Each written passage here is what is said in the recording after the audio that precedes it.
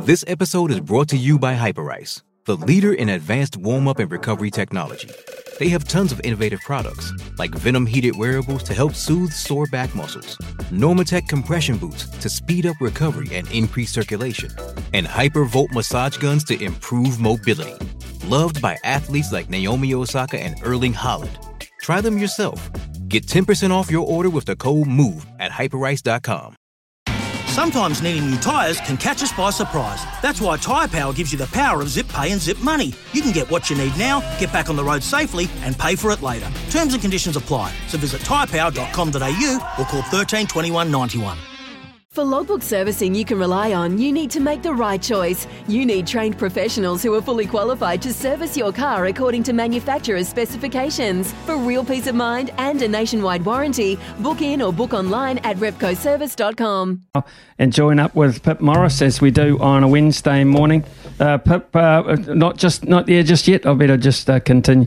Oh, she isn't there, Pip. Good morning to you. 13 races at Palmerston North. First one going a tick after midday, so busy day there in the Manawatu, and pretty quiet on the sports front, is it?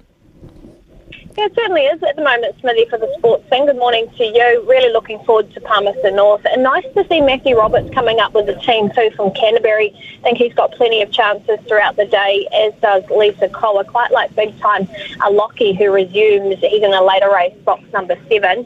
And for the sports side, yes, we are quiet, but there's been some early bets on the State of Origin. $10,000 and a same-game multi at $2.25. New South Wales for over 10.5 points. Under 49.5 total points in the game, and 4 or fewer total tries. New South Wales plus 7.5 to cover that point start. So really big play there. And 75% of the money, interestingly enough, is head-to-head on New South Wales, despite Queensland taking out the first game.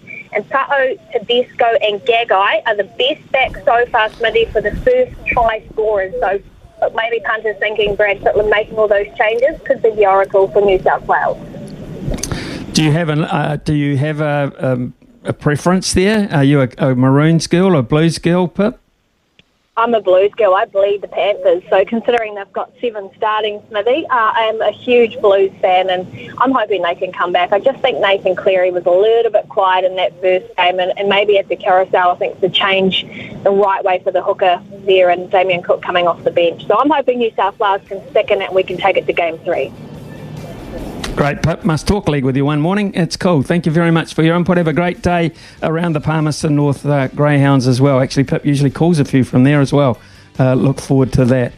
We have got the new Highlanders coach on after the break. That is, of course, Clark Dermody out of Southland Boys High, out of Southland, out of London Irish, out of the Highlanders.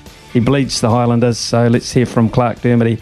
After the break, we'll have a Stump Smithy just around 11:30 this morning. That's if Joey can remember to play the jingle. When making the double chicken deluxe at Macca's, we wanted to improve on the perfect combo of tender Aussie chicken with cheese, tomato and aioli. So, we doubled it.